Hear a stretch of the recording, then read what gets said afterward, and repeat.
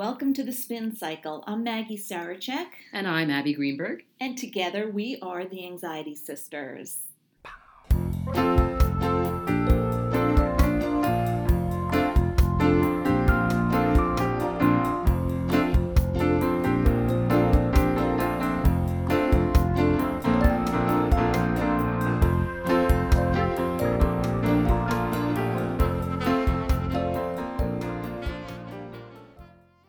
Today, we have a very special podcast plan. Our topic is Obsessive Compulsive Disorder, which is an anxiety disorder affecting about 2.2 million people, or roughly 1% of the population here in the U.S.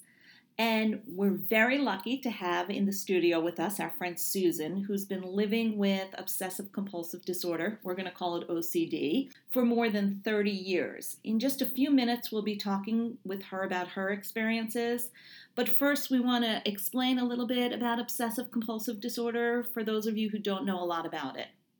So OCD is a chronic anxiety disorder from which I suffer and have since I was around 15. So it tends to be chronic throughout one's life, and it's characterized by these recurring, intrusive, obsessive thoughts that kind of take over your brain and keep repeating over and over and over, and it creates... Like what would one of those be? Oh, well... For you, say. Oh, for me, I'm going to have a heart attack. Okay. Is my heart functioning right? And I'll get obsessed with that thought. Okay. And so that's the obsession part of it. Okay. And it creates a lot of anxiety, obviously, because first of all, you can't get away from this obsession. Right. It's just there. You're a prisoner to the thought. Right. And then also what you're thinking is probably anxiety provoking. Like, am I going to have a heart attack? Yeah, that's, that's slightly anxiety provoking. So there's that piece of it. Then to sort of counteract all of that anxiety, someone with OCD creates a ritual or a behavior, something to soothe themselves. And that's called the compulsive part of it. So you have your obsession, I'm going to have a heart attack, and then the compulsion for me was to take my pulse constantly. Right, so the ritual is actually it's almost like you have a scratch, and that's the obsession, and the ritual is like itching it. Right, but like the itching and the scratch, it still won't go away. Right. So that's the part of it that's so mind-boggling and energy-sapping, is that you cannot get away from it, and you know that it's an obsession. I mean, you know about this thought. You know that it's irrational, but you can't stop it anyway. It's really, really frustrating. So I always hear obsessive compulsive disorder like people who are obsessively washing Yes, that's very common. Compulsively washing their hands, I guess. Yeah. So they would have a thought like, my hands are dirty, or I have germs. Or I've been contaminated. Okay. That's the thought, is I've been contaminated, and then people will, wash all the way up to their elbows, like, hospital scrubbing. Right. And sometimes people who have really severe OCD but with contamination issues have been known to make themselves bleed. I mean, wash their hands until their skin is raw. Right. Or spend hours and hours washing their hands. So here's some good news. Unlike most anxiety disorders, OCD does not prefer women. Men are just as likely to have it. And the average age that you get it is around 19 or so. But a lot of kids have it, yes, too. That's true, that you can develop it earlier. And like I said about myself, most adults who have it are aware that their obsessions and compulsions aren't rational. And the problem is they can't stop them. Right. It's like knowing that you're having a panic attack that's not rational, but someone could tell you that, if you're on a plane, oh, you're very, very safe, but it doesn't help you actually deal with the panic attack. So here's the thing. One panic disorder I do not have is obsessive compulsive disorder. I wish you had obsessive I know. compulsive I need disorder. a tiny bit of it. You need more than a tiny bit of it. If you've seen the state of my house, I need a tiny bit more of it. Yes. I know the hand washing, or for you worrying about having a heart attack, taking your pulse. Yeah. But what other kinds of things do people have obsessions over? So some people get a preoccupation with they can't lose or throw away anything. So like a hoarding behavior is OCD. Okay, because they can't stop it. The obsession is, I can't lose this. If I get rid of this, I will lose something important to me, or maybe I will lose. And so the ritual becomes keeping everything, saving everything. Another popular one is an excessive concern with order or symmetry. So, or even numbers, having to have things in an even number. So Right. people where they can't eat 3 pieces of bacon, they'd have to eat 2 or 4. Right. Because okay. they feel that somehow the even number is more soothing, and obviously the same could be true for an odd number, whichever Right. obsession. Or order, like things have to be in a particular order, arranged in a certain way. The movies have really picked up on that one. I don't know if you remember Sleeping with the Enemy? Yes. That movie with Julia Roberts. Yeah. So her husband was obsessive compulsive, and he had to have every can in the pantry in alphabetical order, and the labels all had to be turned facing perfectly outright. Towels all had to be the same length. Another common one is people get these very intrusive taboo thoughts. Okay, so like inappropriate sexual thoughts or really distasteful religious thoughts that they can't get out of their heads. And these are people who are not perverted or at all inappropriate in their daily lives, but they get these intrusive thoughts. So what kind of ritual would help them with that kind of thing? From what I understand, some people can have just the obsessive piece. Yes. And not have the ritualistic piece. So they're just called obsessional obsessive compulsive disorder. Exactly. It's not, they don't have the There's ritual. actually a whole list of types of OCD. For instance, my type is called obsessive hypochondriasis, which has to do with medical issues. But you're right, some obsessions don't come with rituals, but they paralyze the person because they can't stop thinking about that obsession. And so the answer to your question about someone that might be having, let's say, excessive, inappropriate sexual thoughts is that person may not allow him or herself to be near whatever the subject of the thought was. That person might be afraid to leave their room. In other words, there will be something disruptive, or that person may start saying something to counteract it. Okay. Some sort of a mantra. Or another common ritual for people that are having inappropriate thoughts is to deny those inappropriate thoughts out loud. I would not think about this. I cannot think about this. And say that over and over. Everyone with OCD has his or her own special breed of it. Mine are my own, and my rituals are my own, and Susan's are her own, and her rituals are her own. So that's interesting to know that there's a lot of different types of obsessive compulsive disorder, that some are with rituals, some is just the obsessions, but all of it is an anxiety disorder, and all of it takes up a lot of energy. Yeah, it does. Particularly for people who have mental rituals. They endlessly review a conversation or count or repeat a phrase or try to call up a good thought to counteract a bad thought, or they start using special words or phrases they think can neutralize what they said, a little bit like what I was just explaining with inappropriate thoughts. Right. Some obsessive compulsive kids will ask questions over and over and over about the same thing. Right. In many different ways. So that would be a mental ritual where they need to ask questions constantly. They can't stop. It's hard on parents who don't have OCD or don't understand OCD because they want to just grab the kid by the neck and say, stop asking me. You already asked me that. Right. Or the kids will have parents over and over promise them something. Promise I'll be okay, promise you'll be okay. But not once or twice. This is to an obsessional level. And they need to hear the parents answer it in order to feel safe. Absolutely. So contrary to popular belief, OCD is a neurobiological disorder. It's not a condition that you can bring on yourself. You didn't cause it. It's not something you did or didn't do. And that includes parenting styles. We have a lot of anxiety sisters that are afraid to, quote unquote, give their children their OCD. And yes, there is some genetic component, as is true for anxiety disorders in general. But really, it's not a parenting style that can cause it. Right. I got it. And I guess the last point I'd want to make is that in order to be diagnosed with OCD, formally diagnosed, these behaviors, these compulsions to soothe the obsessive thoughts have to occur frequently, and they have to disrupt your life. Because I've heard people be like, oh yeah, I have, a little OCD about this. Yeah, it's kind of how we were joking about it before. Right. Like, we wish I had some OCD. But I really truly wouldn't wish OCD on you because it's very difficult. When I start with my obsessive compulsive thinking, it's like spinning. So in that sense, it's like a panic attack. It's just like that because you want it to stop and you can't get it to stop, and it's really hard. So, Abby, you've talked a little bit about your OCD, but can you explain a little bit more about the situations or times or... Sure. Yeah. what it looks like in reality. Okay, well, like I said, it's different for everybody, but I can certainly tell you what it looks like for me. And then, of course, Susan's going to tell us about hers, and hers is very different from mine. So, like I said, my actual diagnosis is obsessive hypochondriasis, which is one of the branches of OCD. And that involves your obsession is health related. And it's typically related to something that's not wrong with you. So Okay. I don't have heart disease. I've been to all the doctors and had my insides checked. Everything's been scanned and, I've had every test. Right, so it's not reality-based. It's not reality-based, okay? So, in other words, if you do have heart disease and you are checking your pulse because you're afraid that your heart is malfunctioning, that's not OCD. For me, the obsession is I'm going to have a heart attack. And so I end up taking my pulse. And I'm not talking about taking my pulse once in a while. I'm talking about every 10 or 15 minutes. And then sometimes asking my husband to take my pulse. Or worrying that I didn't get it in the right place, that I didn't count it correctly.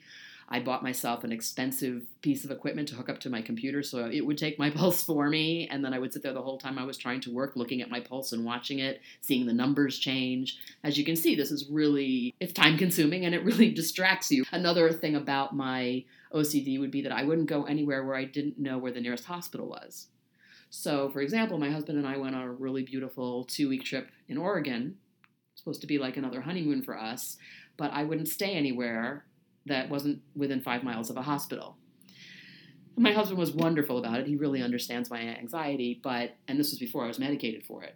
But I had to know. I had to look on Google Maps to see where the hospital was. I had to know the route in case I had the heart attack. Right. So that was that. That actually was the part that needed medical intervention for me. I have other types of OCD. I have some germ phobia. Some. Okay, a lot. So for me, it's like when I go to a hotel room, I have to Lysol. I bring my own Lysol wipes and gloves, and I literally have to Lysol everything that anybody could touch. I won't let the bed covers stay. Like I'll take the comforter off the bed, the pillows that are for decoration. Anything that couldn't possibly be put in hot water, I remove.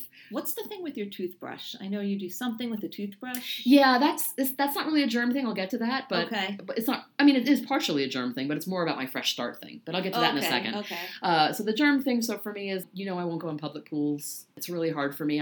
all I can think about is the pee and the snot, and the loaded diapers that have been in that pool before, and I get really freaked out about that. And has this gotten worse as you because when I met you in college, you were swimming. Right. Quite a yes. bit. It got worse as I got older. Okay. But my anxiety disorders in general got worse because my primary was depression. Right. So when you met me in college, I had depression. Right. And I didn't have any of these compulsions in college. Oh, These showed up. Well, the fresh start one I kind of did, but the other ones, the hypochondriasis and the germ phobia, showed up right around the same time my panic attack showed up. So what is the fresh start one? Okay, so that's also really popular, and, I'm really outing myself here. It's kind of embarrassing. But I have this need for perfection. So I do things like give myself a fresh start, and I have rituals to do that with. So, for instance, on the 1st of every month, I throw out my old toothbrush and start a new one. Regardless. It doesn't matter if I never brushed my teeth for 30 days and that toothbrush was brand spanking new, I would still throw it out and put a new one in. Just one shout out to Mark. Her dad's a dentist. It's not his fault. No. But Mark, she does brush her teeth every day. Don't worry. Sometimes twice. I do things like I love journals. I love to journal. So I would buy a journal, and then I would use that journal to determine what I should do in a given day, and I'd write a to-do list. And then if I didn't do something on the to-do list, I'd throw out the whole journal. Wow. And buy myself a brand new journal. So in my office upstairs in my house, I have literally 100 journals. Wow. With like 2 pages filled out. Okay. Okay, and I also used to be a chronic dieter, which thankfully I no longer do, but the chronic dieting, the fresh start was that too, every Monday. Yes. Start the diet every Monday. I do remember that with you. Yes, and it was like beyond your typical Weight Watchers, I'll go on a Sunday meeting or a Monday meeting because that's convenient for me. It was for me, all right, it's Monday, it's a fresh start. So I had a lot of needing to wipe the slate clean. I still need that with a lot of things. I find myself doing that starting fresh. That's my particular brand of OCD. Everybody's is different. Now, so you went on medication but how did you treat your OCD? Well, I was, for the depression, I was on another SSRI, which is, we've discussed that it's an antidepressant that you take every day to help boost the serotonin in your system. And so I was on Paxil. or Right. paroxetine Right, for which a long helped your while. depression a Yes, helped depression. It was great. It didn't do anything about my OCD. lot. Okay. Okay, my OCD actually got worse when I was on Paxil. So the psychiatrist I go to now, he's really great.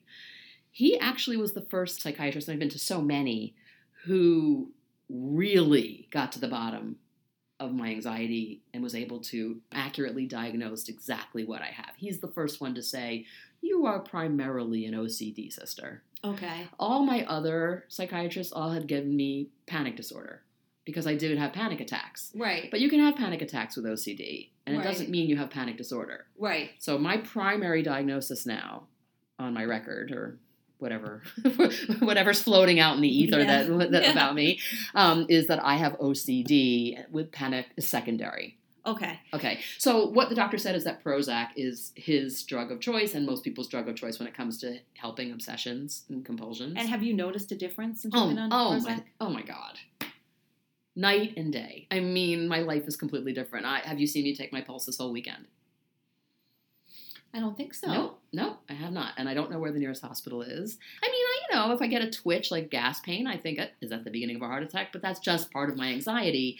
I don't get caught up in having to take my pulse constantly. I'm much better about the germ stuff. I mean, I didn't wipe down this particular hotel room.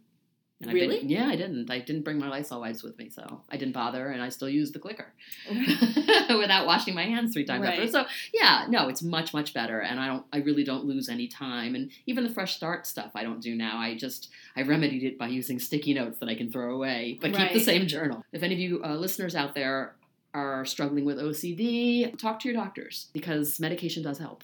And what's going to be really interesting is when we talk to Susan, I don't know that much about her OCD, but I do know that she uses a different medication that's been She does. really... She actually tried Prozac, and I'll let her tell you. Yes. That didn't go well for her, but... Yes, so it's good if one thing doesn't work, that there are other treatments. Well, I wouldn't go to there. your doctor and ask for Prozac. What I would do is go to your doctor and say, I have these intrusive thoughts and obsessions, and I can't control them, and they're compromising my daily life. Is there something that I can take? Right. That's different. I wouldn't go ask for a specific drug because Right. I think a good psychiatrist will figure out the right one for you. Okay, great. So we're going to take a quick break, and when we come back, we're going to chat with our friend Susan about her OCD experiences. So stay with us.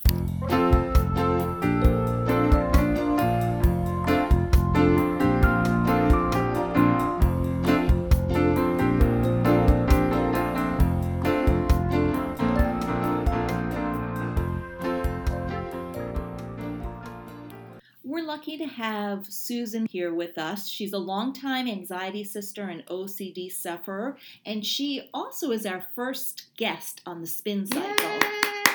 Yay, Susan. Hi, Susan. Hello, Maggie. How are you?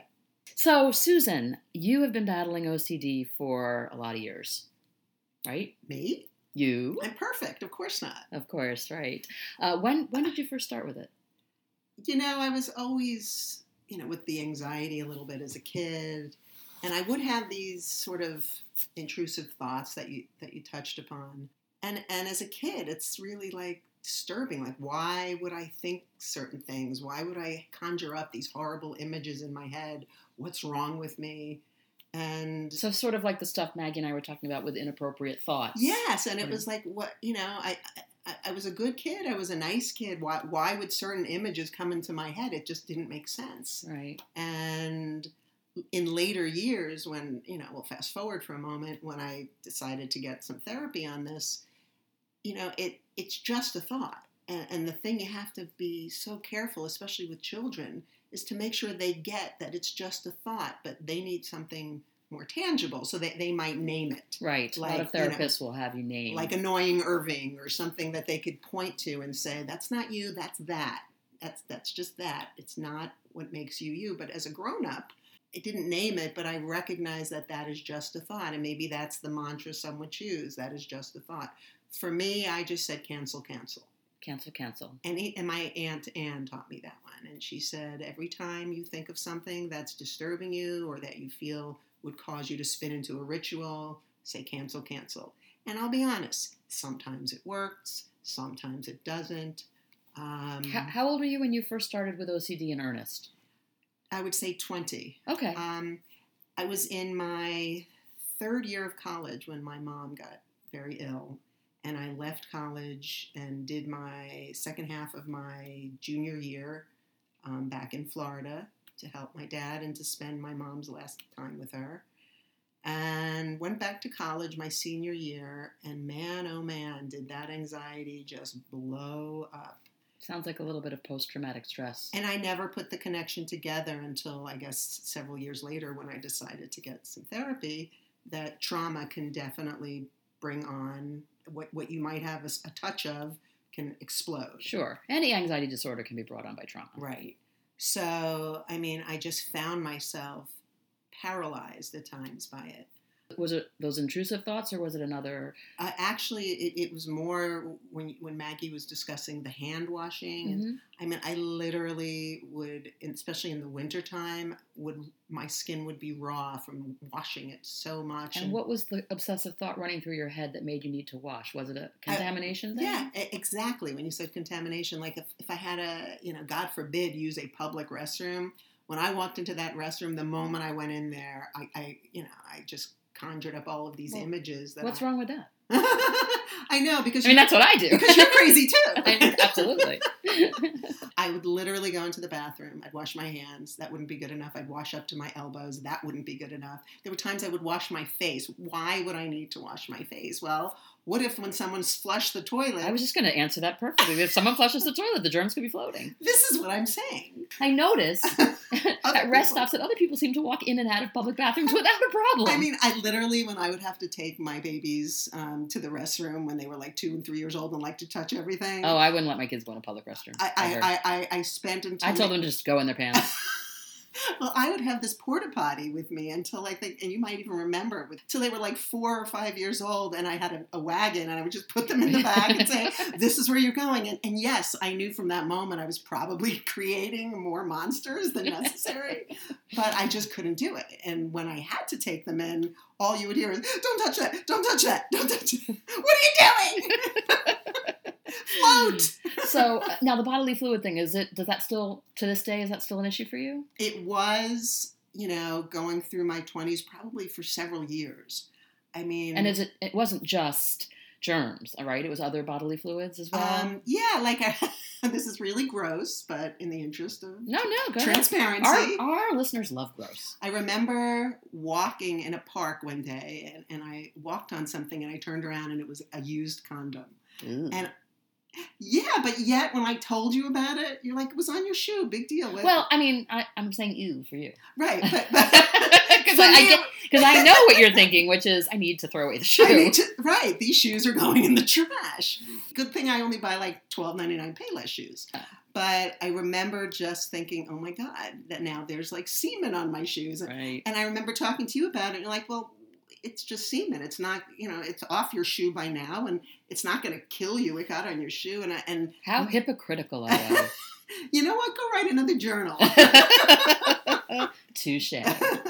And so, you could have told me that 100 times, but until I could rationalize it well enough for myself, it was not going to happen. And I don't remember if I threw them out or just Lysol the crap out of them. I don't remember. I remember once you had your floors redone. Oh my God. And then the tile guy in the bathroom cut himself, and a minor cut, and he might have. Yeah. I don't think he even bled on your floor, but no, he did. Oh, he did. You called me really upset. Yeah, the tile guy, and he was at the grout portion, and the mastic that you put the tile on, and he had this cut, and I saw a couple drops of blood go, and then he wrapped it up and cleaned himself off and went back to the tile job, and when he put the tile on top of the mastic with the blood, I couldn't get past it because all I kept seeing was this blood. And you kept asking me, do you think he has a disease? Do you think he has AIDS? And my point is even if he had a disease, it was underneath it was the tile. not going to permeate the tile. I mean, it's porous to a certain extent. But this is that's craziness. the OCD This talking. is the madness of it. Right. And it was obsessional. It was to the point where I went in and dug up some of the grout around it and put a little bit of new grout around it. I mean, insane. I remember getting a cat when my cat passed. Squirtsy. Squirtsy, yeah, and Abby. Why would you name a cat Squirtsy? Yeah, I named him Squirt, and so Abby automatically put this horrible bodily fluid image in my head. Thanks for the support. Excuse me. If you name something squirt, then bodily images are absolutely fair game. So the cat had some worms, and a normal person would have, ridden the storm and gotten through it. But literally every day I would come into my house and I'd open the bathroom door and it was a crime scene, which, again, a normal person would take a few Lysol wipes, wipe up the areas that they see. But to me, everything got contaminated. So I literally went through bleach after bleach, gallon of bleach, getting rid of every possible contaminated surface. To make a long story short, Squirt's name is Jake and lives with another family. So the point is I went to the doctor after 3 weeks and I said, it's either me or the cat. And my kids, I think, were voting for the cat. But, the cat couldn't drive them to school. Well, they wouldn't have cared about that. They really didn't care. So I gave the doctor money. I said, please fix this cat and can you get it adopted? It was a beautiful This was a cat. veterinarian she's talking about. She didn't go to a doctor to say, fix me. What you did is went to the vet and said, take this cat. Take this miserable cat off my hands. And, it was tough. It affects everything. Here I just took my children's pet away after their other pet died. I mean, it's a terrible, insidious disease. So, fast forward, Abby and I, have been friends for 16 years. And maybe 4 years into the friendship, I can't remember, she was like, did you ever consider medicine? And I looked at Abby and I said, why would I consider medicine? You did. You looked at me like I was utterly insane. What's your point? And I truthfully hadn't, because from my perspective, this was something in my head that I had to beat, and, something that, was wrong with me that I had to fix. And I think you also said to me a bunch of times, oh, I'm just a little nutty. Like, I think that because OCD can be funny in terms of pop culture and the media, and you and I are big laughers, so we make fun of our OCD quite a bit, it's not funny. No, it's horrifying. But we make light of it sometimes, and I think that, and I remember you saying to me, Well, you know why, though, in truth? Because by the time I met you, it was 75% better than it had been in my 20s. So, and yet you were still fairly addled with it. So in comparison to 20 to 25 or 24, whenever, when it was at its most robust, by the time I met you, it was bothersome, like the dog across the way that would bark, and I would just obsess over it forever. I know, I remember that. And so to you, that's what you were seeing. I was seeing the much improved Susan. Right. You were seeing the pre-effexor Susan. Yes. When you were 20 and you had gone back to school and you were having all the washing and all the intrusive thoughts, did you know it was OCD? I don't know when I learned the title for it. I think so, because I'm pretty aware of. Did you go seek help? Did you go to a counselor? Not immediately. Not until I graduated college and was on my own, and then I went. But quite honestly, it wasn't the counselor that helped me. It was more, like I have two brothers that have nothing OCD related. The thing that helped me most was not so much the therapist telling me what this is and what to do about it and all of that, but more so talking to family. They would see me going through these things. I remember I was in Vegas with my father, and he happened to walk by when I was washing my hands at the sink, and I was literally scrubbing for surgery up to my elbows, insanely washing my hands. And I remember looking at him, and he was utterly horrified. What are you doing? Like, it just didn't make sense to him. And so for me to talk to people that I trusted who told me it wasn't necessary, that these are just thoughts, that this is not really a reason to do this, nothing's going to happen, you're not going to get sick. But yet it wasn't a fear of getting sick. I was rational enough to know none of the things that I was washing or being afraid of were going to make me sick. But the compulsion was there. Right. It's an inexplicable need to scratch an itch. Right. And it's crazy, it's irrational, but you just can't help yourself. It's a brain error. And one more thing that, begs to be said, that the reason we scratch that itch is because it feels really good. When I wash my hands, or, when I would go through those rituals, it felt good. It was, I could breathe again. It's a relief. Yes. Getting the new journal, I would sigh like, oh, okay. Right. Now I can start again, and I can try to be perfect again. Right. And I can not worry about anything that, was contaminating. But the problem is that's what feeds you to keep doing it. And it's a very fleeting thought. You only feel good for a short time. Very short time, until you're on to your next itch and your next scratch. And, that's the insidious nature of the OCD. It's a glitch. It's a brain error, much like we talk about with panic disorder. It's a brain error. Right. And sometimes the only remedy for a brain error is medication to get the brain to stop making the error. Right. So, with getting back to Abby's concern, I mean, I think what got to me once was she said, you're modeling this for your children. Which was not to say that I thought you could give your kids OCD, but just that I didn't want them to watch their mom spinning all the time. And also, it's exhausting. And when you're exhausted, you lose your temper more and you yell more. And there was no doubt for me, from being very close with you and spending almost every day together when our kids were younger, that you were really in trouble, that you were really battling the mind monsters. And I was already on medication at this point. I already had gotten help, and I had been where you were. I had been in that resistant place. And I just wanted you to have a better life. I knew you could. Right. And we would travel together. And by the way, I love traveling with Abby because, yes, she does Lysol every nook and cranny of any surface area you would put your hands on. Usually. Yeah. Not last weekend. Yeah. And now let's just forward it on to, I decided to get help, and I got on a medicine called Zoloft. I tried that Prozac, as I said, a couple of years ago, and then I didn't want to try anything again. Understandably, because it really scared me. I'm like, this is making me worse. Right. So it took a while again, and I went to the psychiatrist, and he recommended 2 years of me begging.